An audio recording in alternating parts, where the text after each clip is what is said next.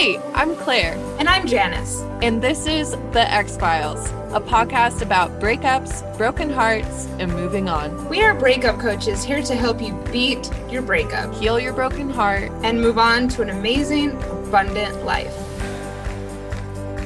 Welcome everyone. This is our second happy hour episode. We are so excited. These episodes are our chance to kind of, let our hair down a little bit and review some pop culture, some movies. So far, we've done movies that are around the 10-year-old mark. I know. I think these movies came out around the same time.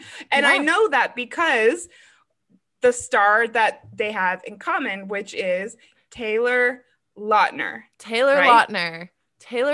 And if I could tell myself, my high school self, and give her like a little few pointers for the years ahead, I'll be like, okay, like how you watch Taylor Lautner take his shirt off in Twilight. Well, guess what? You get to have several men who are just as gorgeous as that. Just wait. Awesome. Oh, good for you. Yeah. I definitely have comments on the no shirt thing. Yeah. I was like laughing out loud when it got to the part later on where he just doesn't wear a shirt anymore. Oh, that too. Okay, we're gonna get to it. That. Like, here, let me dab your blood away. Oh my God. I think I even have it in my notes where I am like, what the hell? That was ridiculous. Okay, so these are 10-year-old movies. Yeah. And dear listener, if you didn't know already, we're gonna be talking about Twilight 1 or Twilight. Yeah, Twilight period and Twilight New Moon. Okay. So it's the first two. We had to subject ourselves to the second one because it actually has a breakup and a recovery from a breakup in it. So we thought it was pertinent that we review the second one. However, Janice has not read the books or watched the movies ever before. I have a completely different take because I read the books kind of around the time they came out, and then I watched the movies when the movies came out. So this has been like a long-standing part of my subconscious and not Janice's. No, I'm coming into this completely fresh. And horrified as well. Fresh and horrified. I think, definitely watching the movies without reading the book, and then also being introduced to the storyline as an adult is quite shocking. Well, and as a breakup coach and a healthy relationship advocate, I know of a divorce that happened because of these books. Yeah. And so I started doing research into finding out if this was a thing. A phenomenon. And so I don't think there were that many divorces because of it, but moms and married women were hella into these books. Crazy into them. In fact, a lot of the websites were run by 20, 30, 40-year-old women. It was not all teens. Interesting. I know. Yeah. I don't really get it. Living out the fantasy. Yeah. It's so interesting. What do you think that's about? This fantasy. Exactly. Yeah. And I guess especially if, a lot of women become a little jaded with married life, they get turned on to this. And books, movies, TV shows, these are ways that we escape. And I mean, Stephanie Meyer must have had something, right? Because a lot of people used it for just general escapism. Yeah. And I think, I've read about her journey in writing them from her perspective. And it was very much a form of escapism for her too. She was like writing at like her kids' swim practices and just like watching these conversations between Jacob and Edward, like in her head. And I think that's, I don't know how much we're going to get into it, but that's another perspective too, is that there are themes that in the books that come from the Mormon religion. really tried to make to see connections. And I read pieces that you had sent me, went down other avenues online, and I wrote down all of the themes that people who have analyzed it for Mormon themes. That was horribly inarticulate, but how they say Mormon themes present in the film. And so I wrote them down, and then I watched the films, and I'm not convinced, to be honest. There was a couple things, but I think that people are a bit grasping for straws, but then again, I haven't read the books. No, that's awesome. Like, I really love that, and I respect your opinion on that, especially like, I mean, you have a graduate degree in English literature, right? My bachelor's is in English. Bachelor's. Yeah. Okay. And women's studies. Yeah. I do have a master's, but it's not in this. Okay. But I do have a lifelong involvement with the Mormon Church, and a degree in literature. So yeah, so you know how to analyze. Yes, yeah. I was looking for it. So do you want to talk about what we're drinking first? Okay, so happy hour episode must have a few cheers. So, you know, another way that Janice and I differ is that Janice has like these beautiful, amazing cocktails full of thought. Full of thought. I don't own a single shot glass, so I just pour in as much tequila as I think is supposed to be there, and then I put some lemonade in there and a splash of LaCroix. So if you're, it's not bad. I mean, that's a cocktail. It's a cocktail. and the bar, are you enjoying it? I like it. The bar is low. I think you did all right. Thank you. So I have what I guess is a Twilight themed cocktail, in that I really wanted to do something that was red. All right. So, and it's good. I'll say it's good. It's good. I'm not like overly excited about it, but it's solid. I will be making another one. Okay. So first I muddled lime, and I wanted to do raspberries, but they were out of raspberries at the store. So I have just a little bit of organic raspberry jam. And so I muddled it. A little cocktail hack. I love that. I gotta do that. It totally works. Put some like marmalade in my you could. And in fact, that would go well with this. Okay, because the other ingredients are 1 shot of cranberry juice, and then a shot and a half of vodka, 1 ice cube, and then I topped it with dry Prosecco. Ooh, so good. It's very pretty and very red. Yes, and that's important. All of the book covers had like black and white with a splash of red. So this is very with on theme. Dripping blood. Yeah, like an apple or like a ribbon. Yeah. So I'm just gonna put it out there. I mean, at the first thing in my notes, and I'm not trying to jump into the movie, but I said Edward is the creepiest dude ever. Yeah. I mean, maybe the guy in real life is sexy, but in the movies, no. It's such a diggery. I don't get it. Movie one. So, do you want to start? Well, okay. So we have Edward Cullen and Bella. What's her last name? Swan. What? Bella Swan. So they do give her a last name. That's generous. All right. So I guess I thought it was kind of interesting how they started out with her being in Arizona, because I'm from Arizona. Yeah. And of course they had to do something where like there's a cactus in the scene, so they can juxtapose the fact that she's moving to the woods. She's moving to the woods. Not too big of a deal. Metaphor that continues through the second movie at the very least. I mean, okay. And also, it's oddly the very first thing I put in my notes was that when she gets to the new school, everyone's like, "Hey, be a popular kid," and someone goes, "I thought everyone from Arizona had a tan," and that's not true at all. No one from Arizona has a tan because hot to be outside. Exactly. It's too hot. So I really was like, what? This movie doesn't know anything. Yeah. Well, also this is like Forks Washington. It's, you know, way up there on the Olympic Peninsula. It's a small town of like a few hundred people who probably never left. So yeah. I was just barely watching Twin Peaks too, and so I've been just inundated with Washington pop culture stuff. Yeah. Where is this Stephanie woman from? So I believe, I haven't looked this up recently, but just from pulling from my memory, I think that she was from Arizona. She was from a desert type place. She was not from Forks. She was not from anywhere rainy. But Forks isn't real, is it? Yeah, it's a real place. She actually Googled rainiest place in United States when she was choosing the location. Oh, this just hurts my heart to hear a popular author who, oh God. Okay.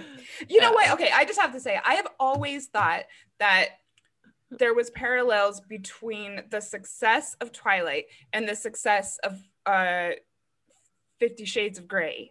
Not that I also haven't read 50 Shades of Grey, but my God, what a great happy hour episode that would be. I've watched the movie. Oh my God. And I read the book. Which is exhausting. If you read fast, it's very exhausting because there's like an orgasm every chapter. So you like do like 1 20-minute session for me, and like she's had like 3 orgasms. It's like that's debilitating.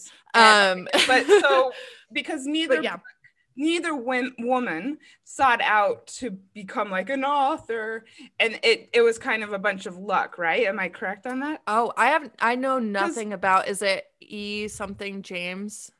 For I don't even know. But I think it began as an ebook or something that you could like download. And I don't know, I got the impression that the Twilight book wasn't envisioned to become this franchise and the success that it was. And certainly 50 Shades of Grey wasn't either. Definitely not. And I think also the reason why they're so popular, just, you know, bringing in the relationship coaching, is that women are turned on more by abusive novelty. Psychos. So not necessarily abuse and psychos, but if you know, haven't experienced the things being depicted, it can be like more exciting than perhaps the sex you've personally experienced, and therefore it's kind of like this like, you know, my thank you, master. All right, well, back to Twilight. Okay, so then Bella is in school, everyone automatically accepts her. Which never happens. I'm sorry, you're a new kid in school. You do not get approached like that by like multiple guys. They're being like in the parking lot asking her to hang out before she even goes into the building. It doesn't happen. That's fine. I mean, so that's nice. I mean, it is a fantasy, right? It's a fantasy.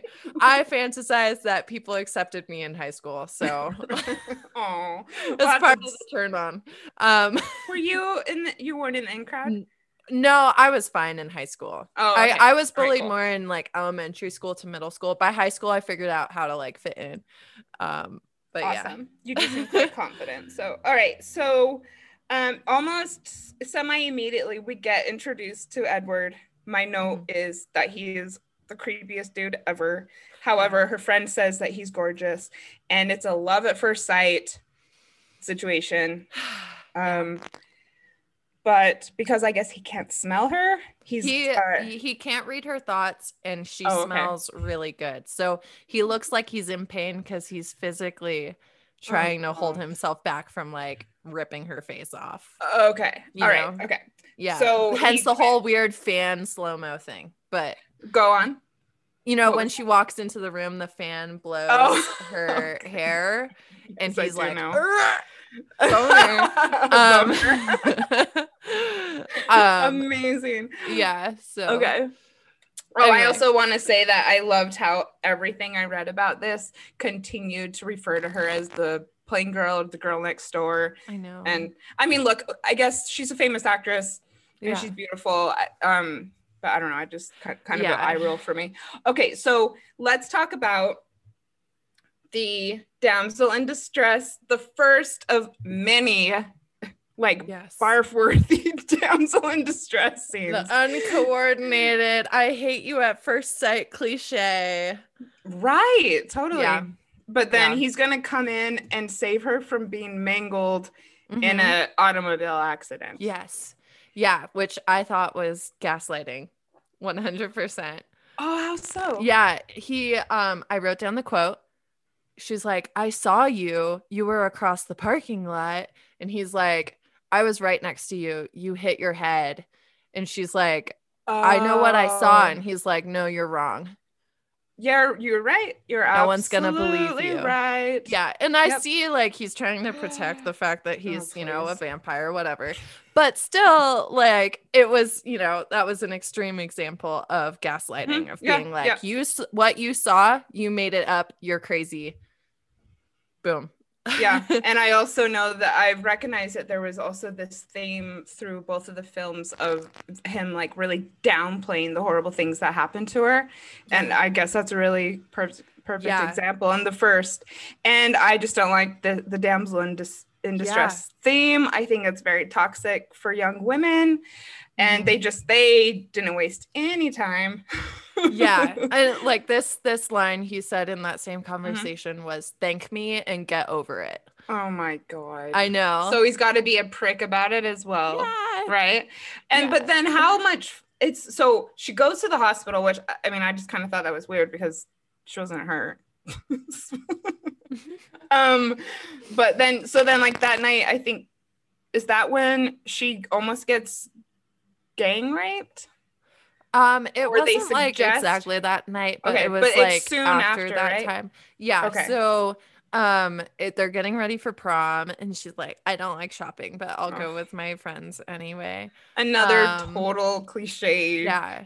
And I forgot her name, but the photographer girl, I just wanted to point out a really good part where she had asked out the other guy on the yearbook staff. And she was like, I asked him out. I took control. And he said yes to go to prom with her. And I was like, yeah, girl, you get it. Like, you ask him to prom. I actually thought that some of the things that the friends from the school did were quite positive.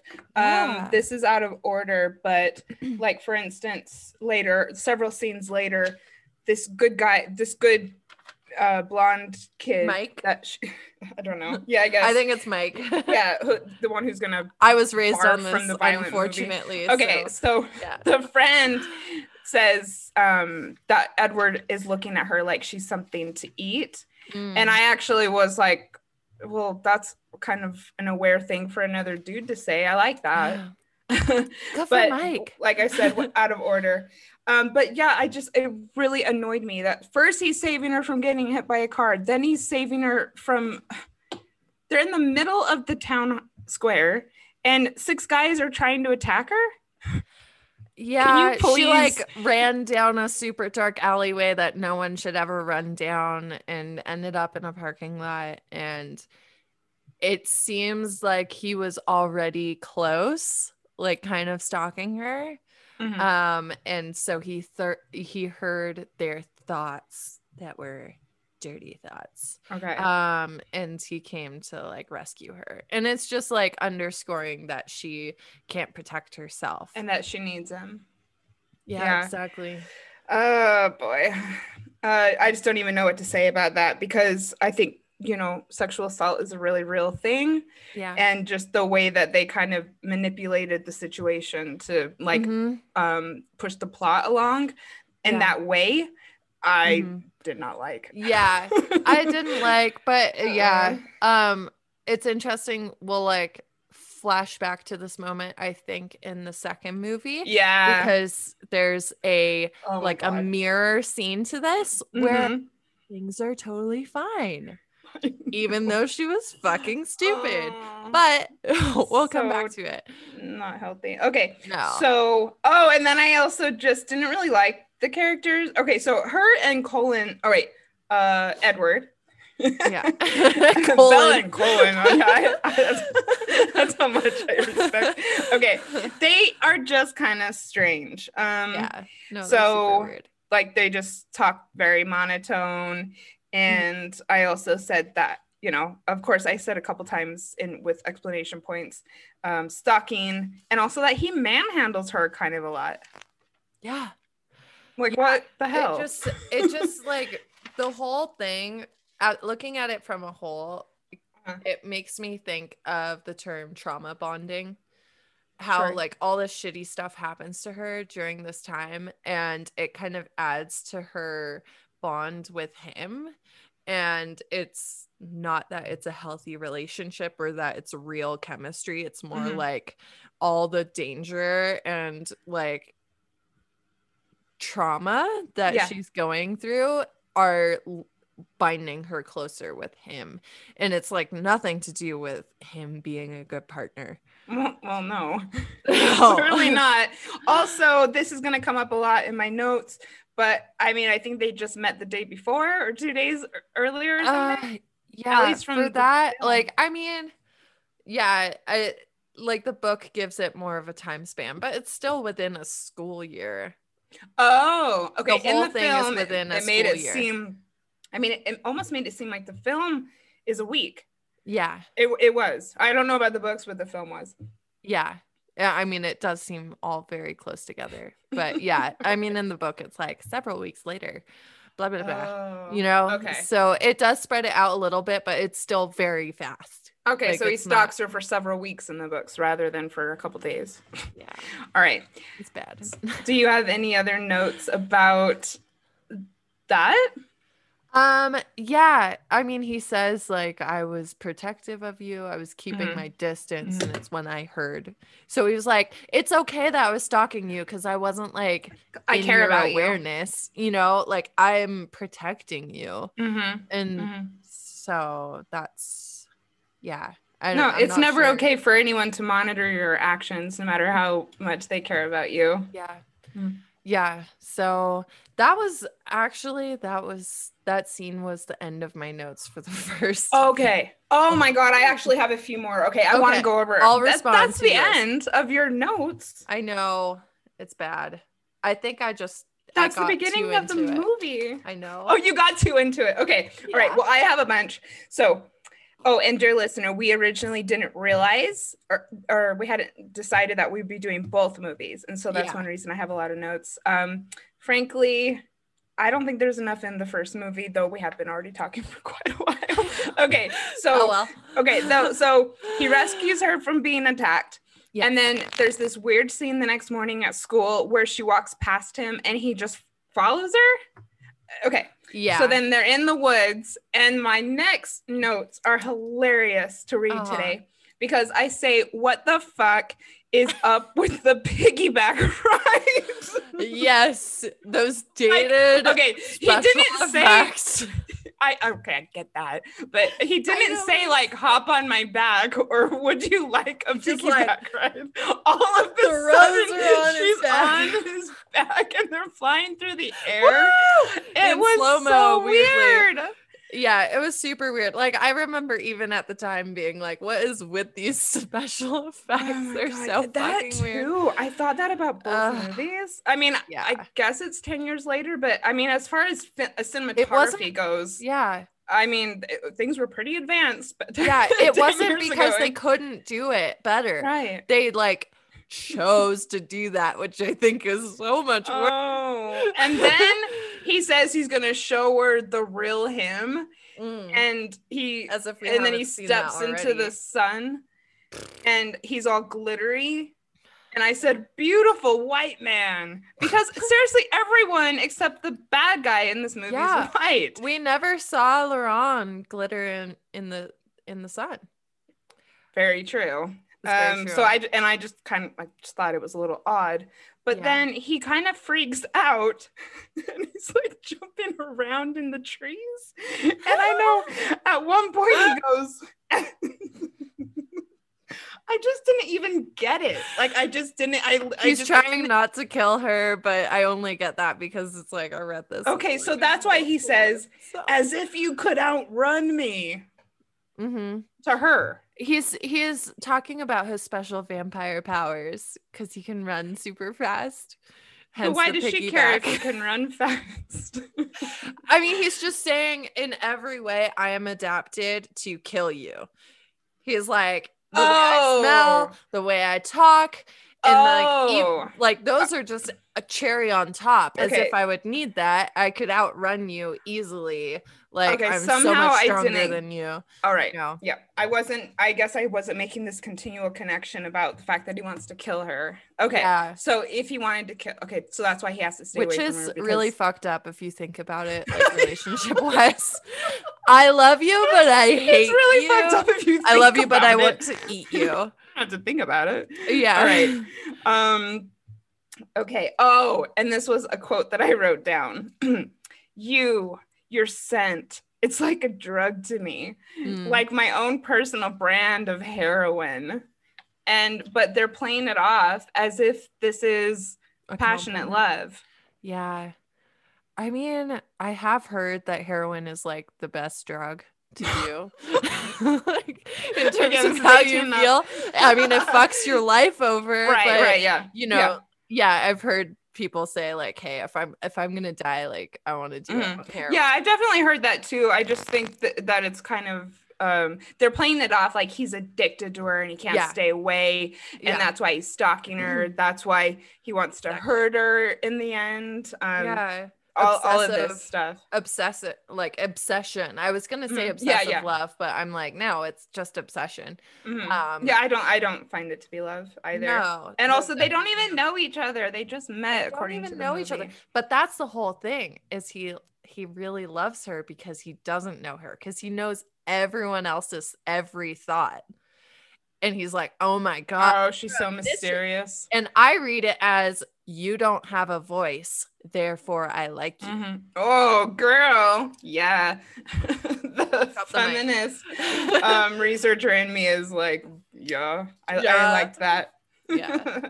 All right, I'll go on. Anyway. So I was going to dive more into different critiques of literature, but we're getting we're trying to keep it into the like relationship coaching. Yes, but I didn't think of that, and that's good. And let's just be honest, some people look for that when they're going to find companionship with someone, because 100%. It feeds the need to control and power and just wounds that people have that they're trying to heal with other people. Oh, I have a personal story about this, actually. I dated someone for a little while, and once I got past the like initial shyness, which was weird for me, looking back, I'm like, why was I shy? Once I got past that, he didn't like me so much anymore. I even told him at one point, I was like, I don't think you like me because I have a voice now. I'm confident, like all of this stuff. And he's like, yeah. Have you? And I'm like, all right. That is such a shame. Yeah. And how old were you? Like 25. But you were able to see that was right after. Yes. Yeah. Okay. I was like, yeah, fuck you. I'm out. Good. So then after a week and barely talking, they're going to be together. And so he takes her to the family home. And so admittedly, at this point, I don't remember too much about it, but I just wanted to say that in my notes, I wrote family scene. This is so weird. Yeah. Oh, the family's so weird because everyone's like weirdly together. I don't know what it was, but then he takes her up to the bedroom and he asks her to dance. And I found out through my research that this is a very famous quote, and that she says, I can't dance. And fucking Edward says, I could always make you. Yeah, you don't remember this? Apparently it's a famous Twilight thing. I was too stuck on the Claire de Lune, I think. On the what? The Claire building. Song. The Claire de Lune. He was playing Claire de Lune. Right. Yeah. I mean, it was beautiful. And I said that I wanted the room also in my notes. Yeah, the room is nice. So the only thing so far that I had found was quite Mormon-y was that at one point the teenagers are playing the piano, and Mormons are really into piano. So. I love it. I was doing the more like She can't succumb to his like sexual appetite because then you were reading way, you were looking way too deep. Like, yeah. Too deep. It's all about the cultural stuff. And then this brings us to the next big thing in my notes, which I also saw as being more Mormon-y than these themes about eternal life, which is that the family goes to play baseball together. Group activities. That's way more Mormon than any of the other themes that people are trying to put into. I love it. That's awesome. Yeah, baseball, America's pastime. And also, like Mormon families, like get together and do stuff like this. Yeah, I'm not kidding. Like we would go and play kickball together, all sorts of outdoor games with like other families like show up and be like, "Hey," kind of like the other vampires, other Mormon families. Yes, yeah. Mm-hmm. Interesting. So okay, so then when they're playing baseball, this is where I say in my notes: did people take this seriously? Because it's so silly. The acting is horrible. It's dumb. Yes. Like, okay. And then again, they're trying to rape her. They just want to eat her. Okay. I guess it's just the lines between like for vampirism, like for the whole history of vampirism, like all the way back to like Dracula, you know, the novel. It was always like a sexual allegory. Okay. So the lines are really blurred between when they're being sexual versus when they just want to eat the human. Okay. So why, what I didn't get is why does everyone want to eat her? She smells really good. She's like like better than other humans. Rare, like burger. I don't know. Okay. So is it some type? Well, do we find out later that it's some type of DNA thing or something from her background? I don't know. It's just like, I don't know. I've thought about whether it's genetics or whether it's magic. I don't know, but she smells really fucking good. Okay. She's like the Kobe steak of the human world. Have you ever seen the movie 10 Things I Hate About You? Yes. Okay, so you know how there's a girl in the movie who like all the dudes are trying to get with? I think it's Kirsten Dunst, right? Yeah. And Heath Ledger's character goes, what is it with this girl? Does she have beer flavored nipples? Ew. But it's like, what is like what's the magic? So it's kind of like that. I mean, and it's interesting because we saw the human men being super attracted to her too. So you're absolutely right. Yeah, it's not just vampires, but like the rule is that your talents as a human are magnified as a vampire, at least in this universe. But all she does is sit around. Okay, so I just want to go on with a few of these other things. Oh my god, I know. I mean, she's like the least interesting, dynamic, independent person, which is a very bad message for young girls. Which is a super bad message, and I'm not defending this at all. I'm just giving like the perspective from having read the book as well of like all the extra information they didn't include in the movie, but definitely not defending this. It's all super bad. It's all right. Yeah. No, I think it's good for context. Yeah, cool. Just checking. So she's now a part of the family, which I really don't like when movies portray relationships moving this quickly. And then, of course, we very quickly get to the attack scene where James is trying to get to her. And again, for probably the 6th time in the film, she is completely helpless. She must have Edward to save her. And not liking the theme. He says, James tells her, Edward could have made you one of us, but instead he kept you this fragile little human. And I wrote in my notes, did you mean woman? Ooh, so good. Yeah, like not just woman, but also like in the relationship. Like a relationship can either build you up and make you stronger, more confident, and self-reliant, or it can destroy your confidence and your self-efficacy and all of these things. And so it really seems like Edward, and he would have known her. But it also, you know, she puts herself in these situations. She's like, I love this person who treats me terribly so much that I'll show up knowing that I'm going to probably be killed. Yeah, and I think it's really sad, and especially that this takes place in high school, because I know I did stupid things in high school because I just didn't know. Yeah. I had no idea of self-worth. Exactly. And I've mentioned this on the podcast before, but I actually went on and off with a guy like 3 times because and I had no idea that I was worth more and that guys didn't do this. And so and then one more Mormon thing. So why did I put in my why did I put in my notes, remember who you are? Do you know this part that I'm talking about? Because that's kind of a Mormon thing as well. Lots of people have like above their doors as you leave, like return with honor. And so I found that to be a LDS thing. Yeah, definitely. Right. I mean, it's interesting because I think that a lot of the allegations come from I like that. Oh man. They come from the fact that she's a woman.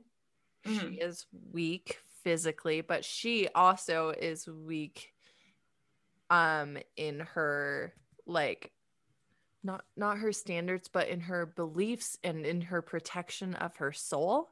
Oh yeah. And he, as the man, is the one putting the brakes on and being like, no, I won't turn you, aka take you. I guess I see that, but I still think it's just slightly construed, but I don't know the full I mean, because I don't think the thing is I don't think Stephanie Myers wrote this as a Mormon allegory. I think people are looking for the subconscious parallels that she accidentally included. Well, and she said that if anything, it was like, this is how I was raised, and so some things might have popped in. And it's a very different way of life than a lot of people who have been exposed to Twilight are used to, when it comes to Mormonism. So I totally get why people are trying to go there. And I'm happy for them to do so, because I'm happy to see that culture looked into. So so they get back together, and it really bothered me that they go to the hospital, or she goes to the hospital. No one even goes to see her. She's like cut up. Yeah. And they, again, maybe they did, but they're just like downplaying this injury that she had. She's like severely hurt. Just like really fucked up. If I were her dad, I would be way more mad and been like, you're never seeing him again. Okay, and so that is an anti-Mormon, or like not a Mormon theme, because Mormon parents are hella controlling over their teenage daughters, and this would ban you from the home. This would ban you from contact. You'd be out. Trust me. All right, but she tells Edward that they have to stay together. Where else am I going to go? Gross. So bad. All Where right. else am I gonna go? So let's talk about the prom, and then we can refill our drinks and talk about New Moon.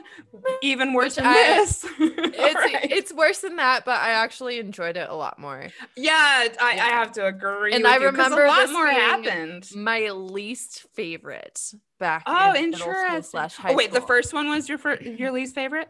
The New Moon. Because Edward wasn't in it, and she was just sad the whole time. Okay, and now I'm like, fuck yeah. All right, keep it, because I want to go into that like crazy. Okay, but so prom. I had one prom thing.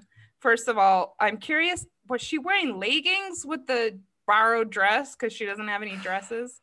Because that was never a style. It was, no. I think they were trying to make her look ugly. Oh, I don't know. Crying out loud. I mean, she had because she's just so ignorant and so not into prom, though she's going. Yeah. Okay, that she would actually wear leggings with a formal dress. Yes. Oh, God. Okay. Yes. And again, he's continuing next to her dad, just staring at her, which I hate. It is not cool. Yeah. And then one of my last notes is that when they got to the prom, he's just really, really, really taking ownership of her. The same way that he did with this whole, I'm going to drive you to school now that we're together thing, and everyone has to see us, touching. Yeah. And that's when they end the movie. They're together and happy, and they're having every high school girl's dream, which is to be at the prom with the hottest guy. But actually it's a really dysfunctional, abusive relationship. Yay! And that's how they end the movie. And then I mean, I had what no do you idea. think of... Well, I just have one question, which I think we'll get into, is just my last thing is they talk about how he's 106 and all of that, and how he has all the like super bad. What? Right? Like 106-year-old dating. Well, and this is another thing that people were like, so does that make him like a pedophile? Yeah. So okay, like, I have a question. Is it your outside that determines your age? Like, is it only creepy and weird if you're wrinkly? If you have wrinkles. But so is she going to get old but be with an 18-year-old? So that's part of the struggle in the beginning of the second movie. That's why she's having those really fucked up dreams yeah, you're right. But I the whole, at the time you were like, oh, okay. But also with the second movie, this whole way that it opened up with this poor me bullshit. All right, well, that was Twilight 1.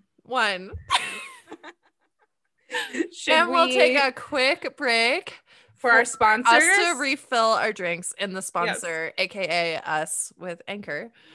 All right, everyone, welcome back. We hope you liked our little synopsis, critique, recap of Twilight 1, which I think Twilight fans are going to hate me for that, but Twilight.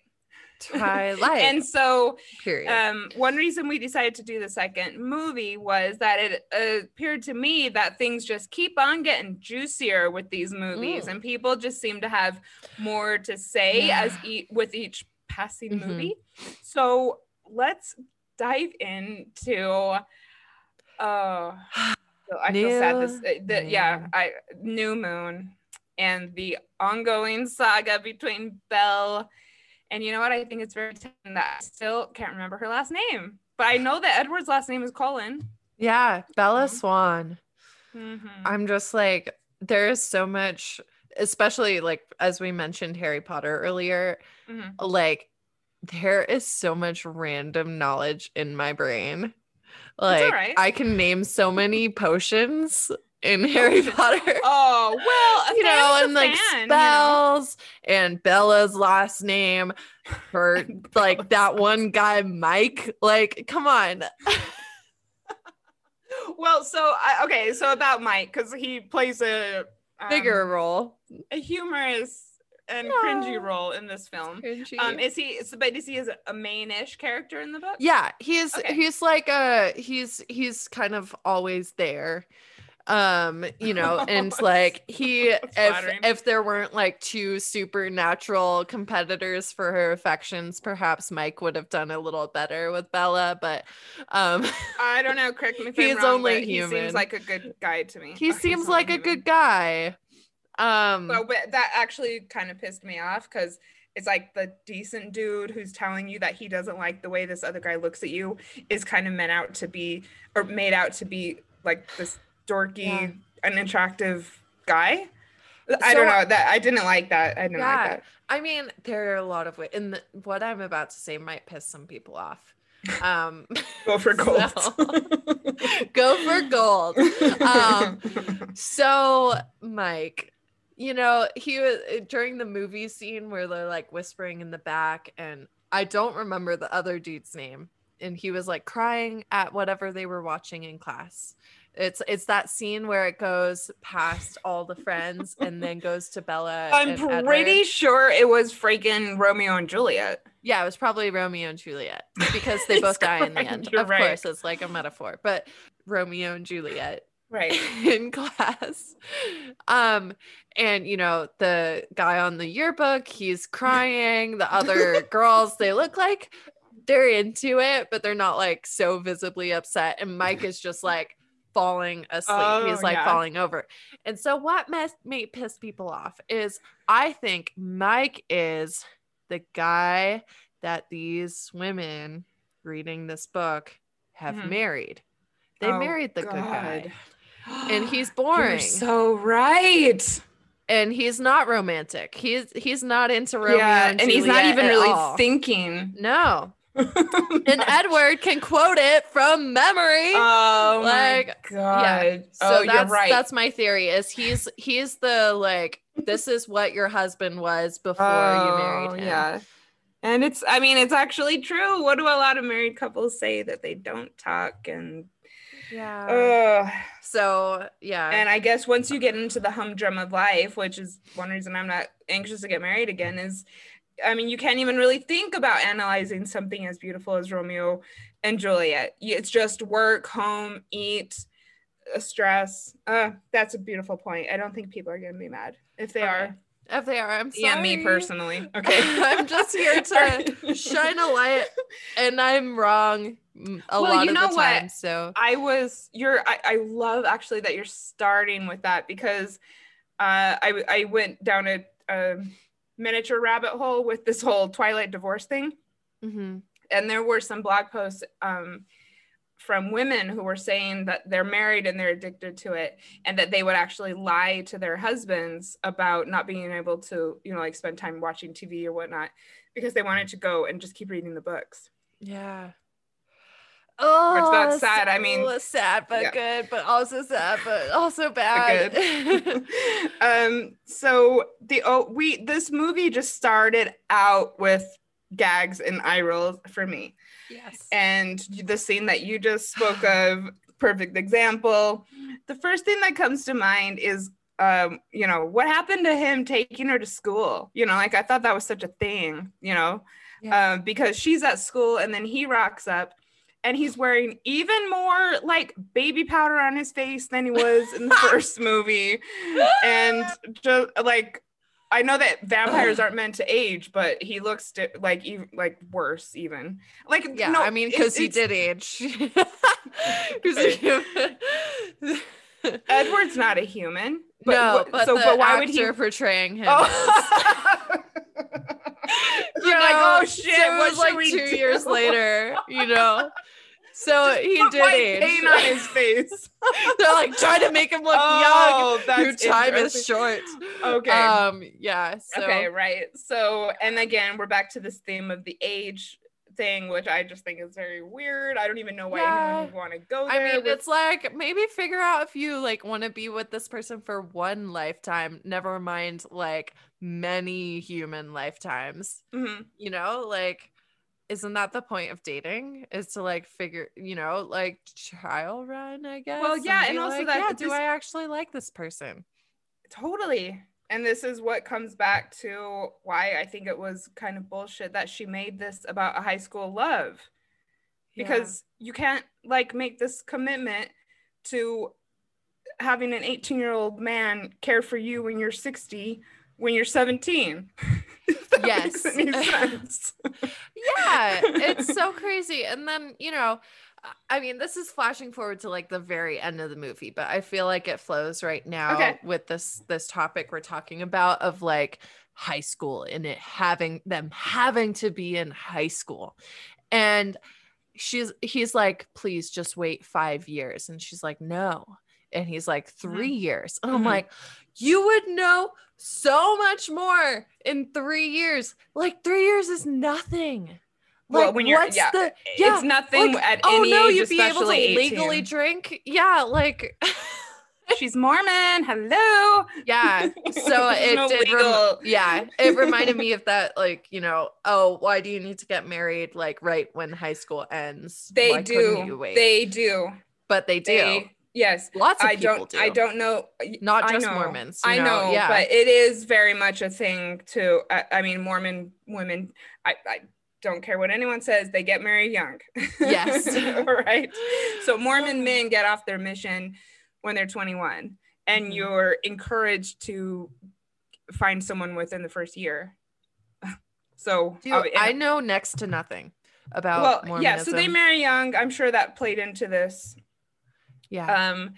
So I'm not a fan of Edward's look. And then we almost immediately say hello to Taylor Lautner. Oh, Taylor Lautner. I just need to know, how old is he? He's supposed to be 16. I know that he's meant to be 16, but how old was he in real life? I don't know. let me look this up. This is essential information.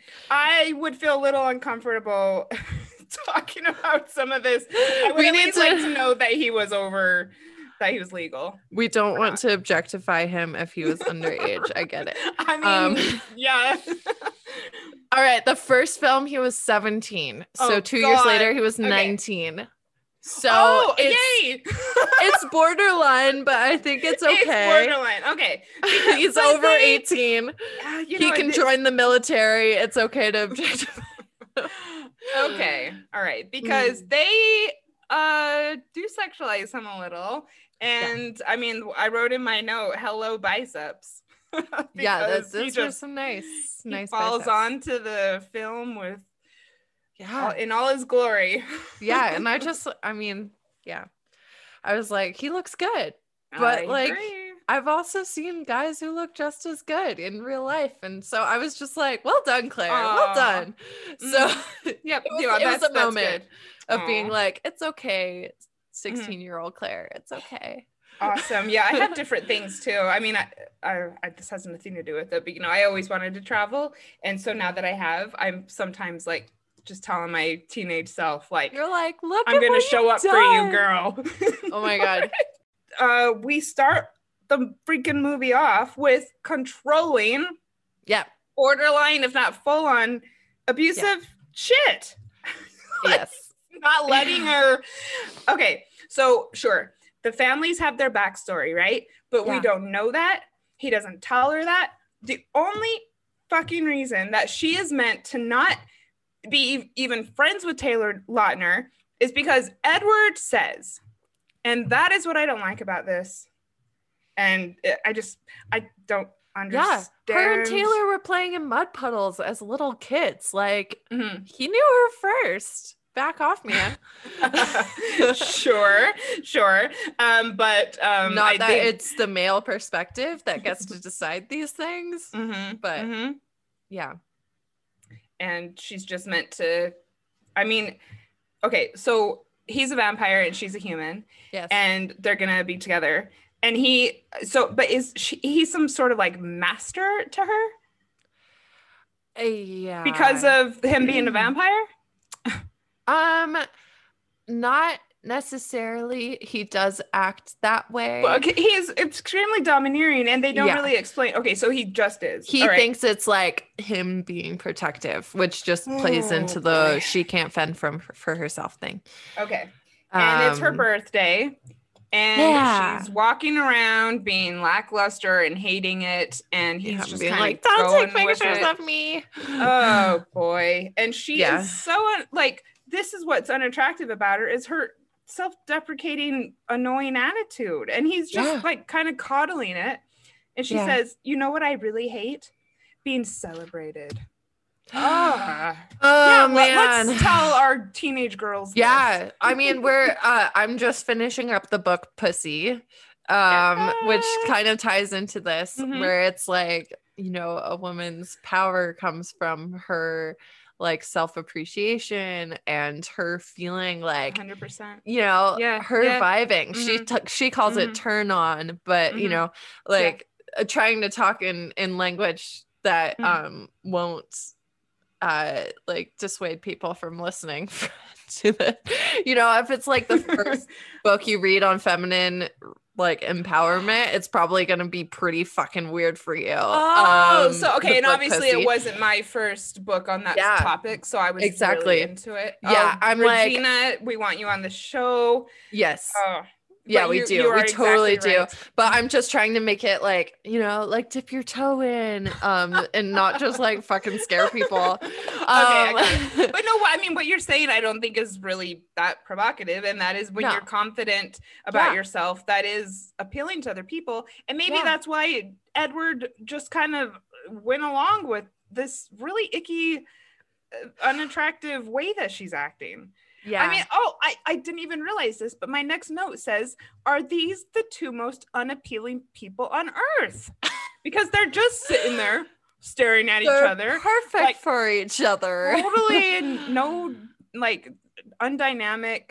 Yeah. Like, they're not talking. They look bored and miserable. Everything's internal. But I mean, that said, yeah, like you have to enjoy your life. Like, why would you want forever ideally to be like this?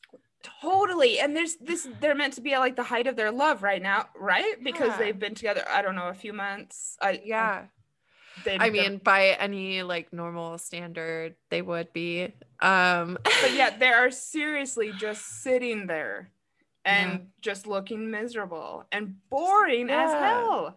Yeah. All right. So that's my note. So there's that. But you know, people find the people that suit them, I guess. But I guess. But yeah, it was just the like being celebrated thing, because it's like the accepted role of womanhood is to take care of everyone else and kind of be like this force behind the scenes that makes everything run right and makes everyone else happy. But like, you don't want to shine the spotlight on the person operating the set, you know, behind the scenes. And obviously we disagree with that. Yeah, obviously we do. Yes. So then we have the weird Romeo and Juliet scene. And then, so even though she doesn't want to be celebrated, the vampire family still throws a party for her. And so let's talk about this, because my first note about the birthday party is this meant to be awkward as fuck? Oh yeah, the whole family is just awkward as fuck. Yeah, right. I think they're all just very awkward. I mean, Alice is obviously like a radiant human being.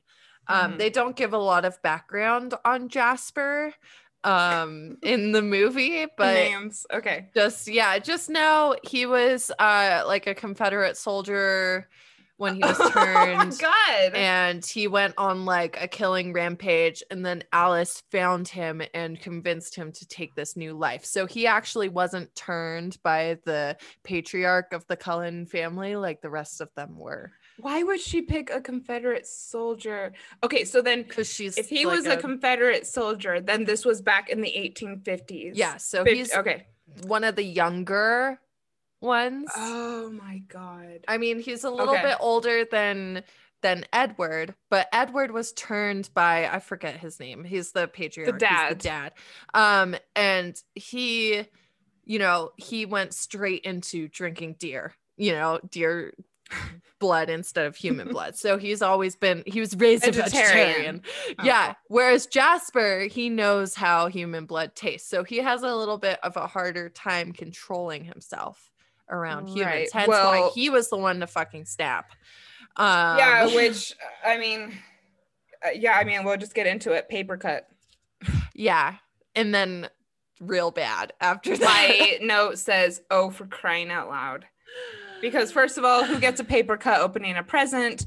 When you get a paper cut, you was it? And also, when you get a paper cut, you don't typically like drop blood, but and then it's like all hell breaks loose. Oh, poor Bella. And it's so cringy. I know, so many eye rolls are happening right now. I was like, oh, it's on, because the first movie, although I had a lot to say about it, I guess I was very underwhelming. And so for this movie to start out this way, I thought, okay, here we go. It's more exciting. Yeah, here we go. All right. So she gets a paper cut, all hell breaks loose, and I have to say, Edward is kind of a dick. He's a dick. He's like, a total fucking dick about the whole thing. She did something wrong. She got a fucking paper cut from a present that they gave her. And okay, maybe he's just trying to protect her, whatnot. Yeah, he's feeling bad about introducing her to the situation. But whatever. I'm not defending Edward. That was the reason given. Yeah, I don't think it's a good reason. Obviously. No. Yeah. It's not a good reason. I mean, he's meant to be protective, but that's not really protective. It's actually he's just beating himself up. And her too. It's like, I mean, she already felt bad because they were having the party for her. Now she has to feel bad because he's upset as well. It's just me. Exactly. It's a selfish move, even though he's like playing like it's not selfish. And I think we see this in relationships a lot, where especially like a borderline toxic relationship where it's like, you know, they're like, no, it wasn't you, but now I'm gonna bring the whole night down because of something that happened, and now it's all about me instead of about you. Like, and it's like, okay, everyone has bad days. Everyone needs, you know, it's not 50-50 all the time. Sometimes one partner supports the other partner, you know, more, and then it shifts back the other way. You know, there's a give and take. But that said, you know, he's just making her feel more at fault, more at blame for this whole thing happening. And they made a really big deal about it too. I mean, he's just standing there glaring at her. Yeah. And he already knows that she's fucking insecure about all of this shit. Yeah. So yeah. Great protective partner. Yeah. And also just kind of weird. Shitty. The whole thing's shitty. And then talk about semi-toxic / toxic relationships. What do we see next is this thing happened that wasn't even her fault. And then he's making her beg for him. Yeah. Are you talking about the breakup scene or before the breakup scene in the car? Like outside the car when she's like, please just kiss me. It's my birthday. Yeah. Okay. So I think that's when it started. But I mean, like all of it immediately after the party, then they start with this part of the plot of the movie where she is basically begging him to stay with her throughout, I think 2 or 3 scenes. Right. Yeah. The scene with Carlisle. I remembered his name. Okay, go on. Carlisle, who's where Carlisle? he's sewing her up. The dad. The patriarch. Right. And again, acting like these bodily injuries are not really that big of a deal. Like, a lot of stitches. This is just what happens when you're part of the family, which is going to come back with the freaking werewolves trying to cut the woman's face later on. Yeah, I don't want to get into that now. Yeah. Okay. So not now. Stay on track. Okay. So is this when we get to this the breakup scene, heart-wrenching scene in the woods? Yeah. Yes. Yeah. Oof. My notes say oof, the breakup scene. It's like, oh my god. It's so bad. Yeah, making someone hate you and saying a reason but not the reason. He just basically like chose out of like the random hat of reasons that people use for a breakup, and he did the one that he thought would turn her against him. And that's just, I mean, I've been on that side of it, you know, like I've had, you know, dumpster fire relationship when he pushed me away because we were like remaining friends.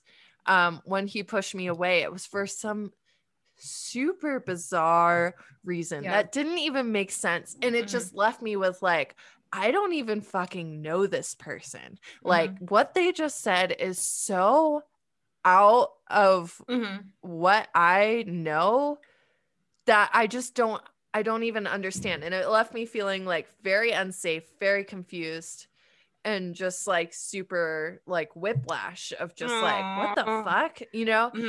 And so like I saw Edward doing the same thing. He was like, what can I say that's going to hurt you the most because it'll push you the furthest away? Yeah, there's so much about it that's not okay. And what you're saying is that he wasn't honest with her at all. Yeah. And yeah. And the fact also that he takes her deep into the woods. Yeah, what the fuck, man? Totally. He's like, let's walk. And also he knows how bad this is going to hurt her. I know that, you know, we are not advocates of ghosting, but I mean, he seems to have planned this out. There was no way that she wasn't going to be completely heartbroken. And okay, and that's okay. If you want to break up with someone, yes, you need to think about yourself. But the whole premise of this entire movie is that it's because he loves her. Okay, you don't go out of your way to hurt someone you love. Yeah, I mean, I guess we can talk about this for a minute because I guess we've already said it, but you need to tell someone that you don't want to be with them anymore. Yes. But I think it's lacking honesty, it's lacking compassion, and also, I don't know, then he leaves her alone. Like, oh God. Yeah. And it's like, you've got supersonic hearing, dude. Like, there's no way that you didn't hear her running after you. And you just watched her in the forest crying and then passing out eventually. And then just bounced off to wherever they go, Italy. Bounced.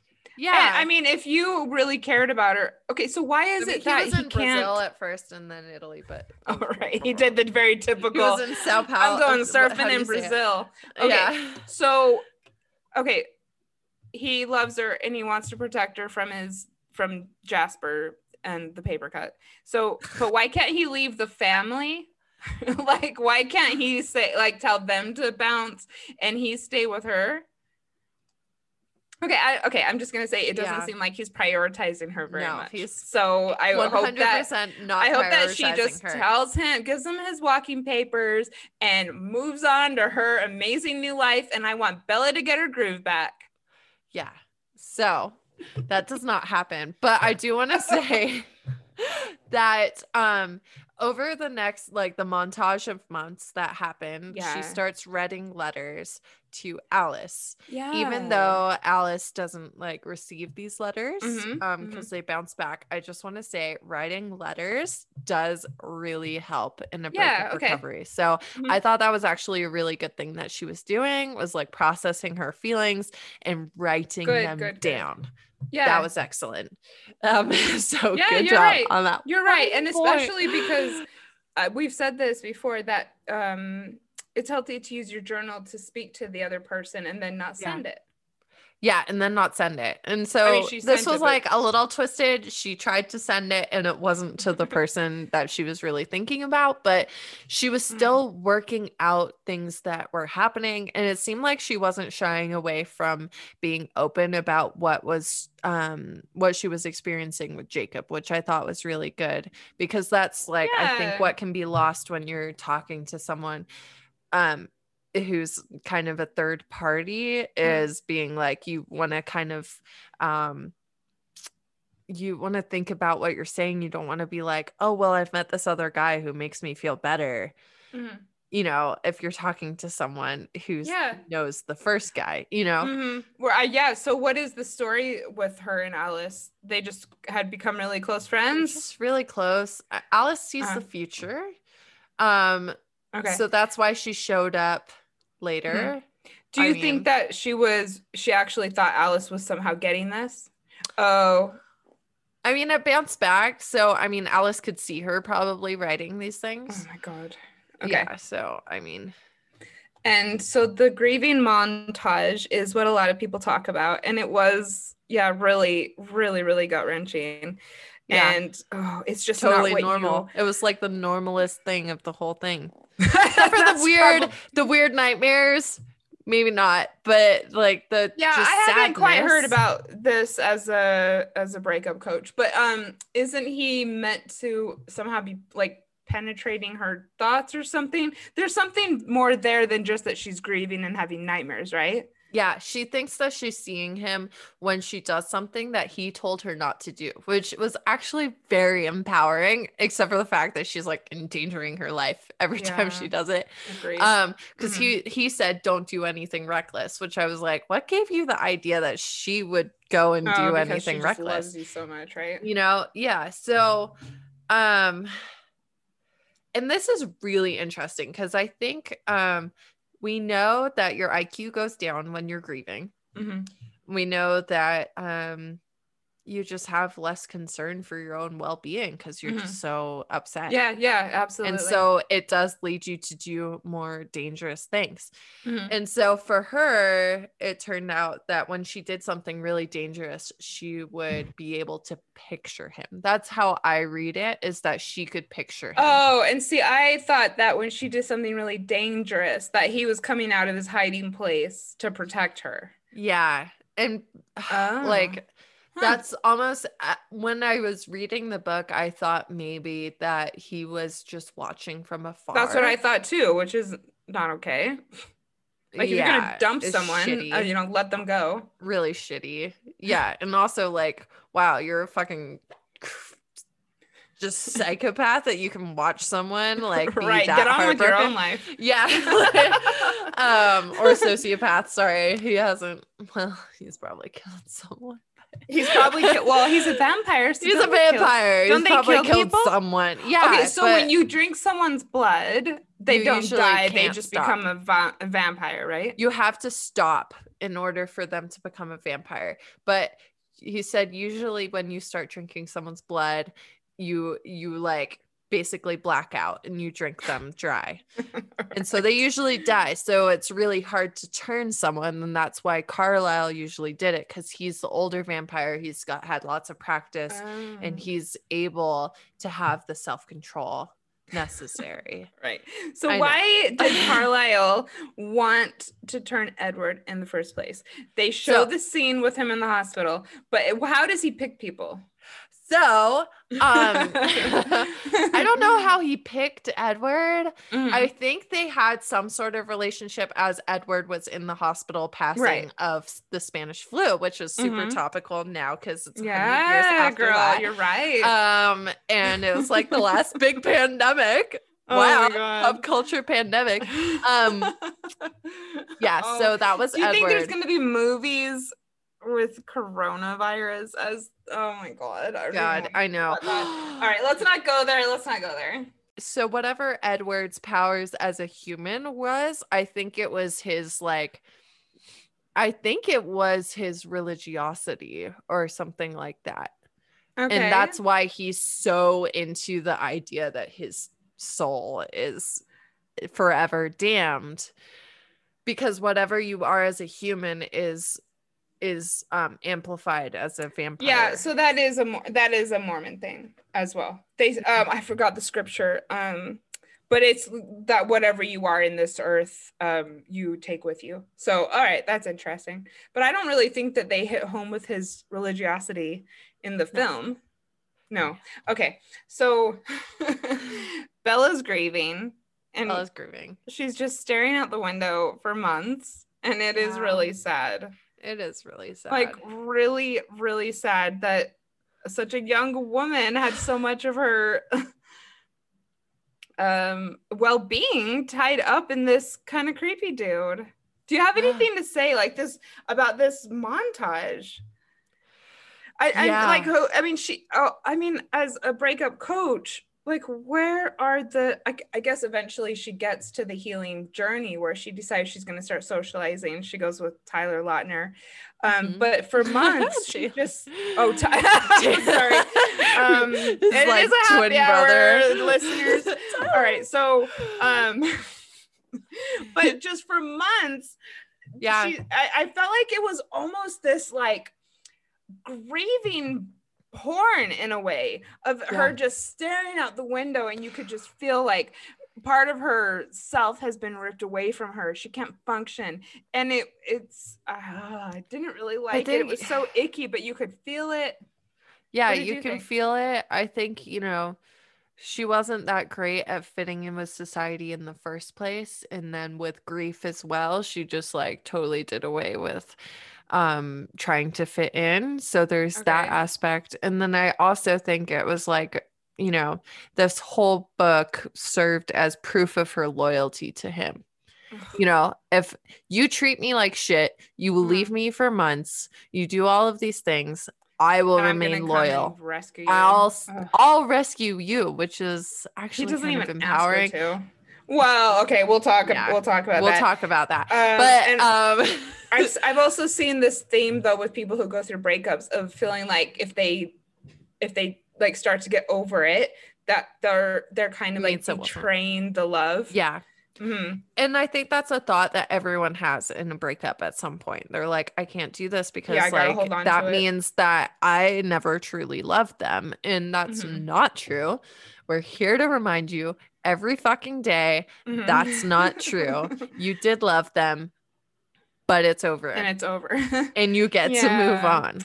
It doesn't mean anything about how you felt about them in the time. So yeah, and it was real, and he was a vampire who fell for you, and that's great. And he's gone now, girl. Yeah, he's gone. So Dad, I actually I kind of liked her dad's approach in a way. Yes. Like, this has gone too far. Ton of quotes from her dad in these coming scenes. Are you ready for this? Yeah, because that's my next thing also is I kind of was saying, her dad, this is not bad, Dad. Yeah, so not only did I never notice her dad in middle school, I was just like, Bella's dad, whatever, blank. Now I'm like, oh, he's actually hotter than Taylor Lautner and Robert Patterson. That's the actor's name for Edward Cullen. Well, Bella's dad is definitely hotter than Edward. I don't know if he's hotter than Robert Patterson, but I don't think Edward is hot. I just think it's baby powder and red lipstick. But her dad was a hottie. Yeah, her dad's a great looking guy, hardworking single dad.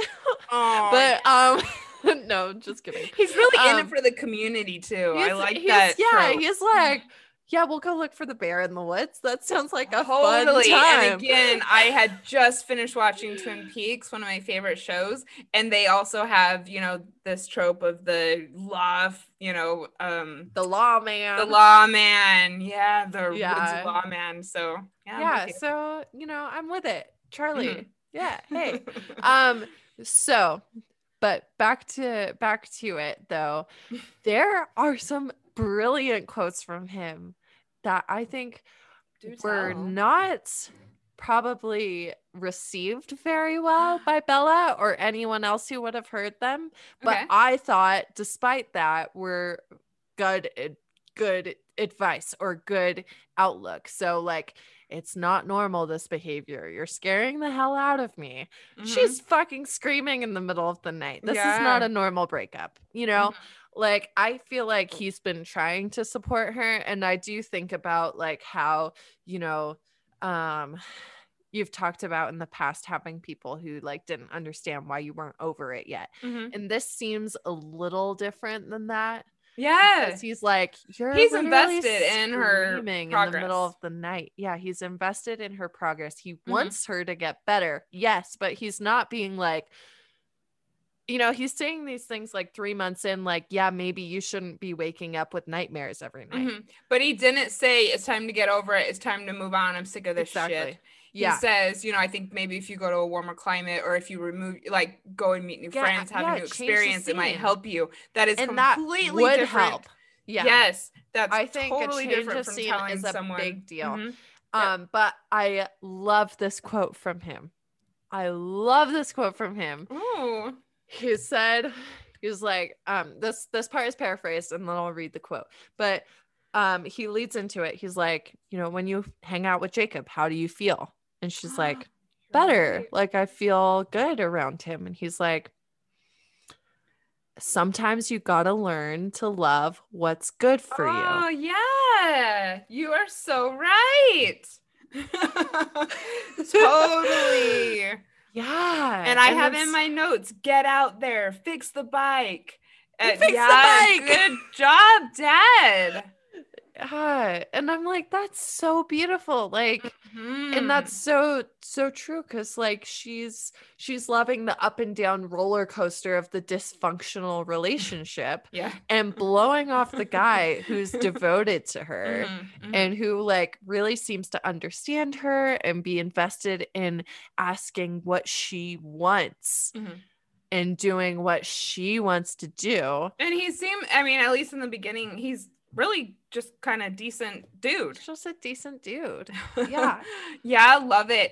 I didn't write what you just wrote in the notes, but I remember thinking when he says this thing about doing what makes you, what was the quote? Sometimes you got to learn to love what's good for you. Yeah, so I remember thinking that that's a very basic law of attraction thing that, you go and you do what feels good. Yeah. Love it. So good. Love it. Love it. So, Oh, where she goes and does the bike thing. So we skipped ahead because I wanted to come back to the second motorcycle scene that gives her the idea for fixing the bikes. Oh, is when she goes to the movies with Anna Kendrick, who's a beast. Oh, right. We got to talk about this. Exactly. Sorry, and it's a scene very reminiscent of the early scene where Edward is stalking her and she's like about to get gangbanged in the parking lot. Not actually. Gang raped. Sorry. Okay, let's just make sure to differentiate. Okay. Gang rape.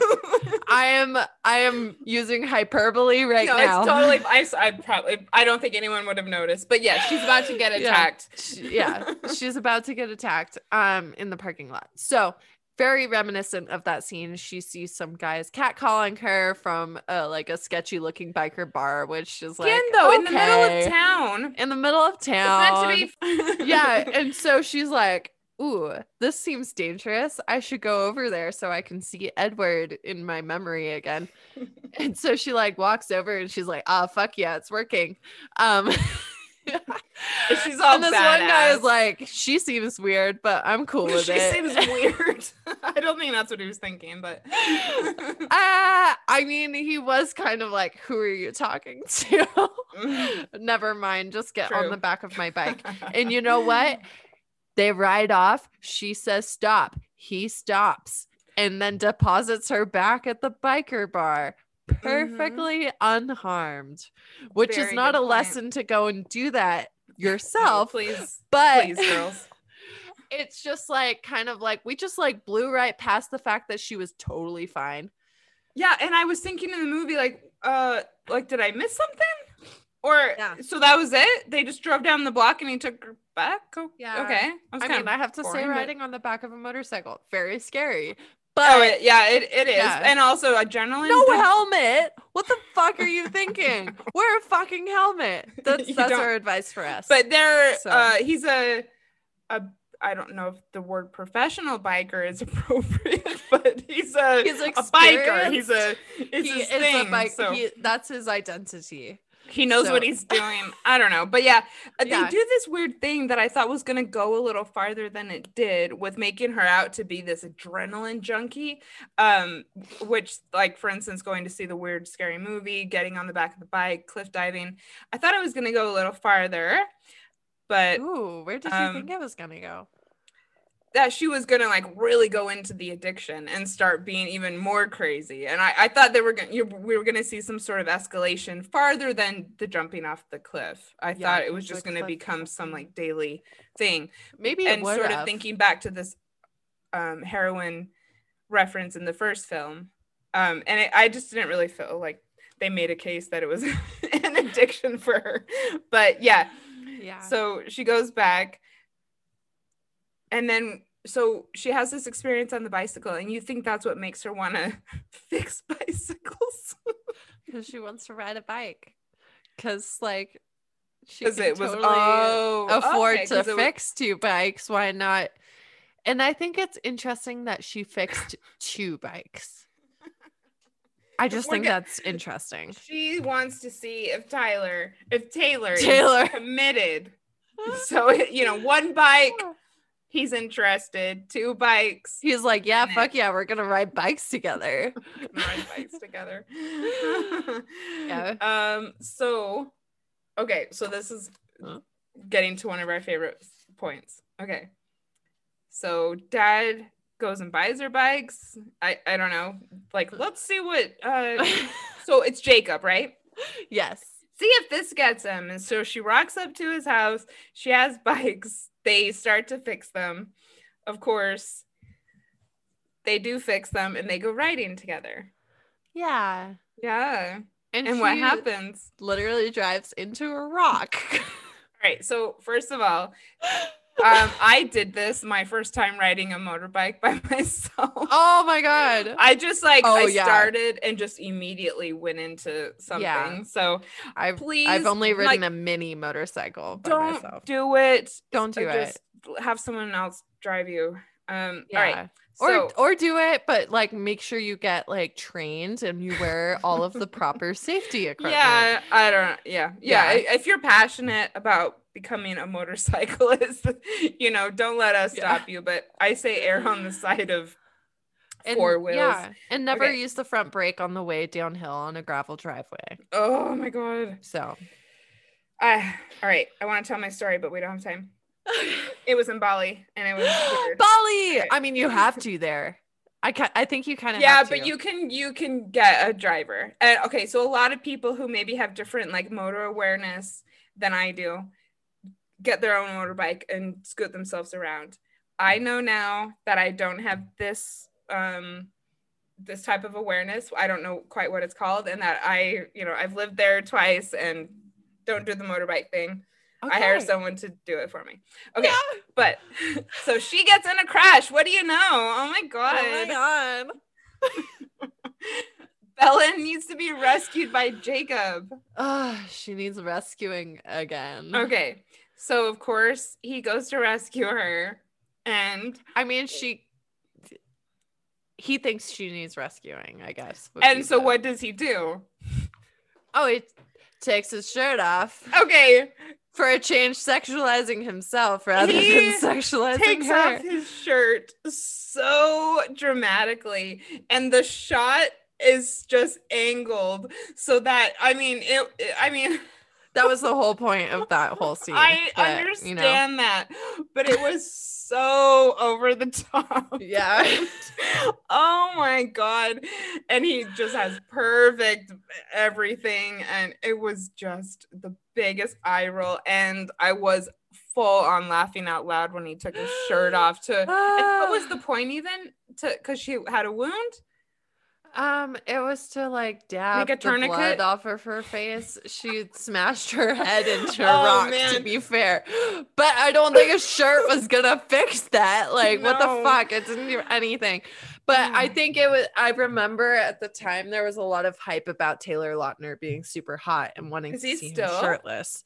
I think he's still. Well, apparently, I don't know what him he's doing being shirtless is a thing, because after he becomes a freaking werewolf, it's part of becoming a werewolf that you don't wear a shirt. Because it was because when you turn, you rip all your clothes off. It's like the Hulk, but not your jean shorts. Yeah, weirdly, not your shorts, just your shirt. Oh my god! I just looked up a picture of him now. Okay, please don't tell me he's like let himself go. This is in 2009, but in 2009, okay, of course he was hot then. Let himself go a little bit, but he is letting himself go. Let's see. That was in 2009. I'm like, I want 2021 Taylor Lautner. Let's see. I mean, he's still great looking. I mean, I don't know what you want, but you don't know what I want. He's still acting, but hasn't appeared in shows or movies for years. Taylor, you can come be on X-Files. I mean, honestly, he probably just like invested smartly, like, and didn't spend all his money. Good for him. Good for him. Yeah, that's fine. He's got a great face, though. He's going to be all right, one way or another. Yeah, exactly. One way or another. We're rooting for you, Taylor. So, movie night.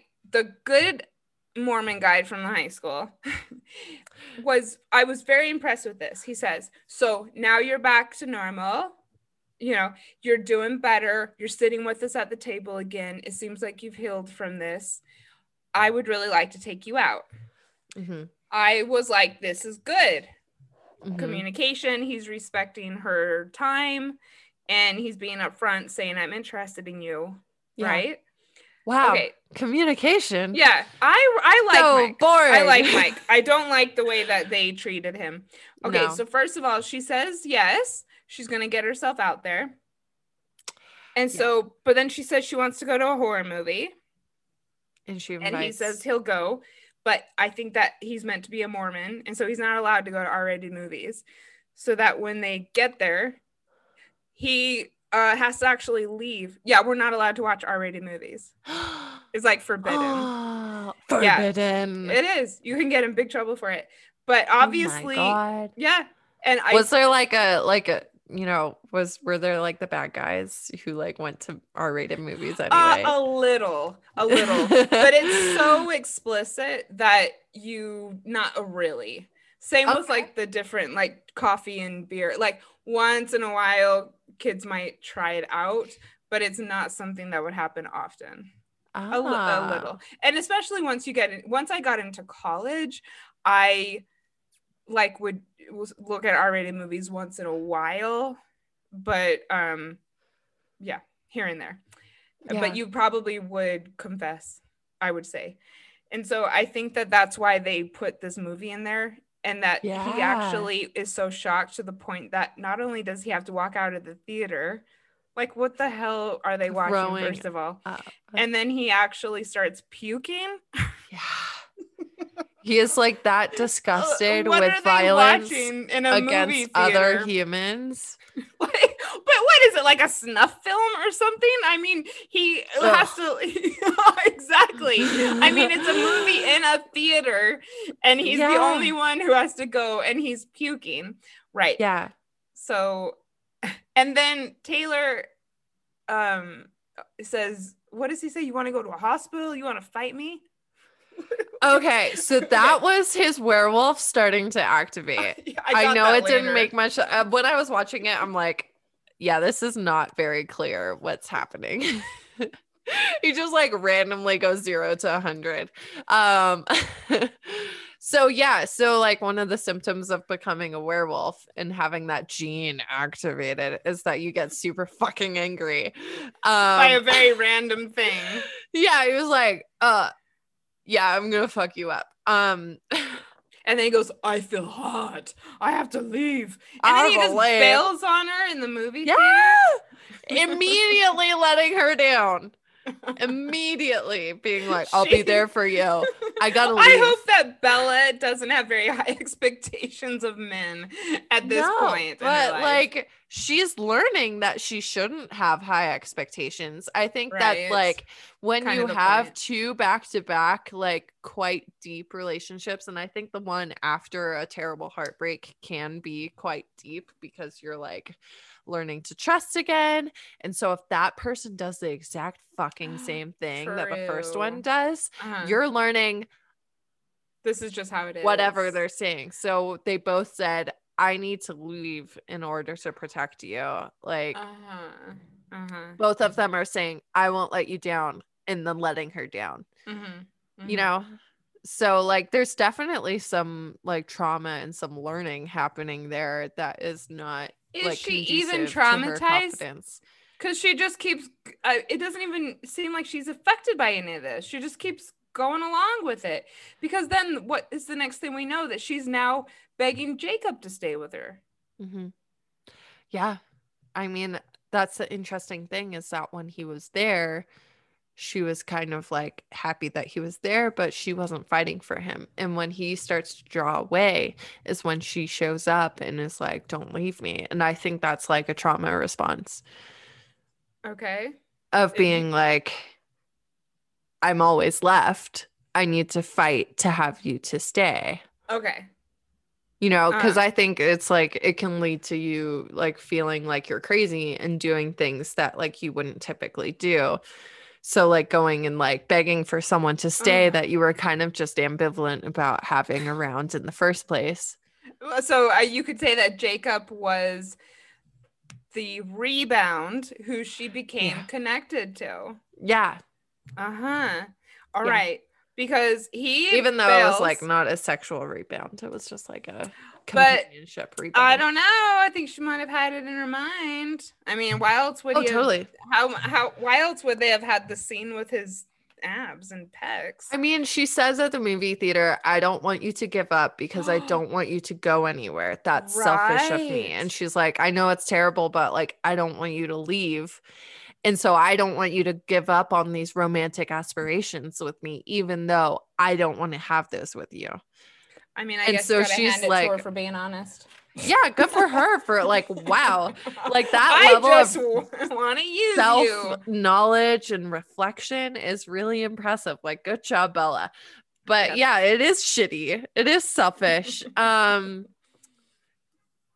so All right, so I'm glad we covered the movie scene. I could go on a little bit more about it, and also I just want to drive back home.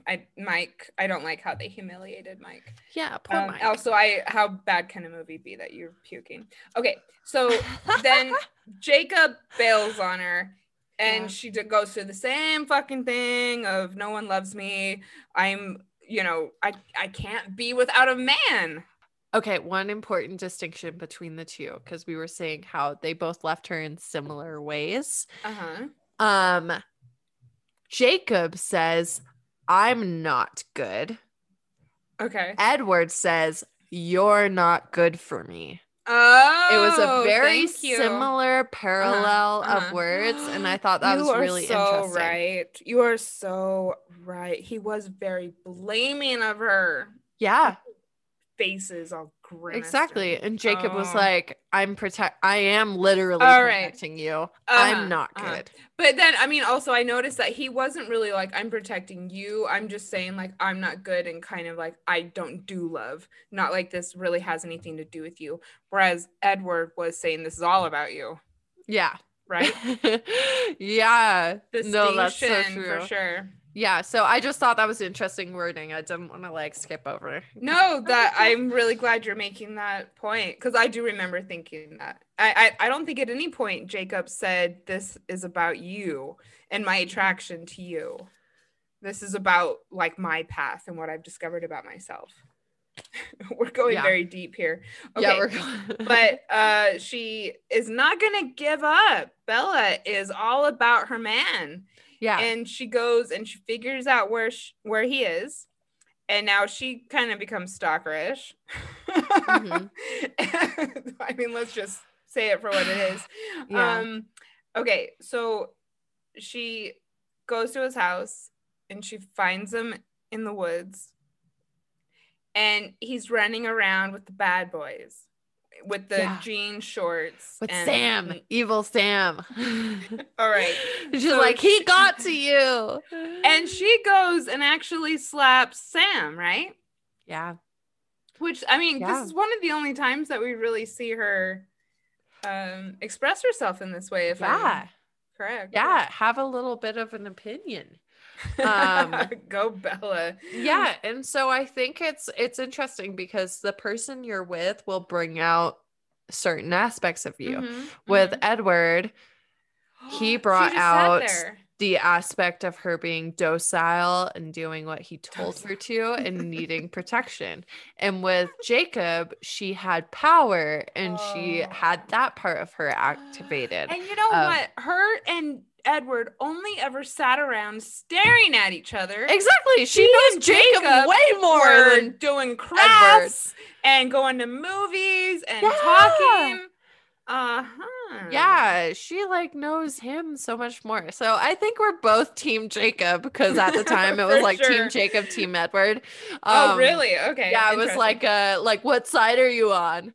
Yeah. Well, so hello, the guy with the freaking pecs. Okay. Yeah, so the cliff diving. So it's really interesting.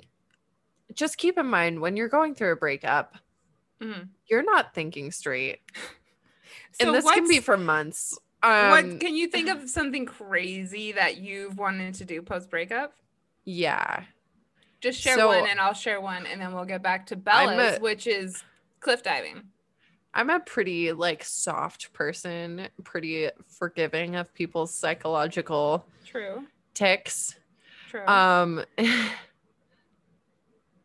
my God. I want to know now. I know. And I during a breakup recovery, I applied to the police department because I was like, fuck it.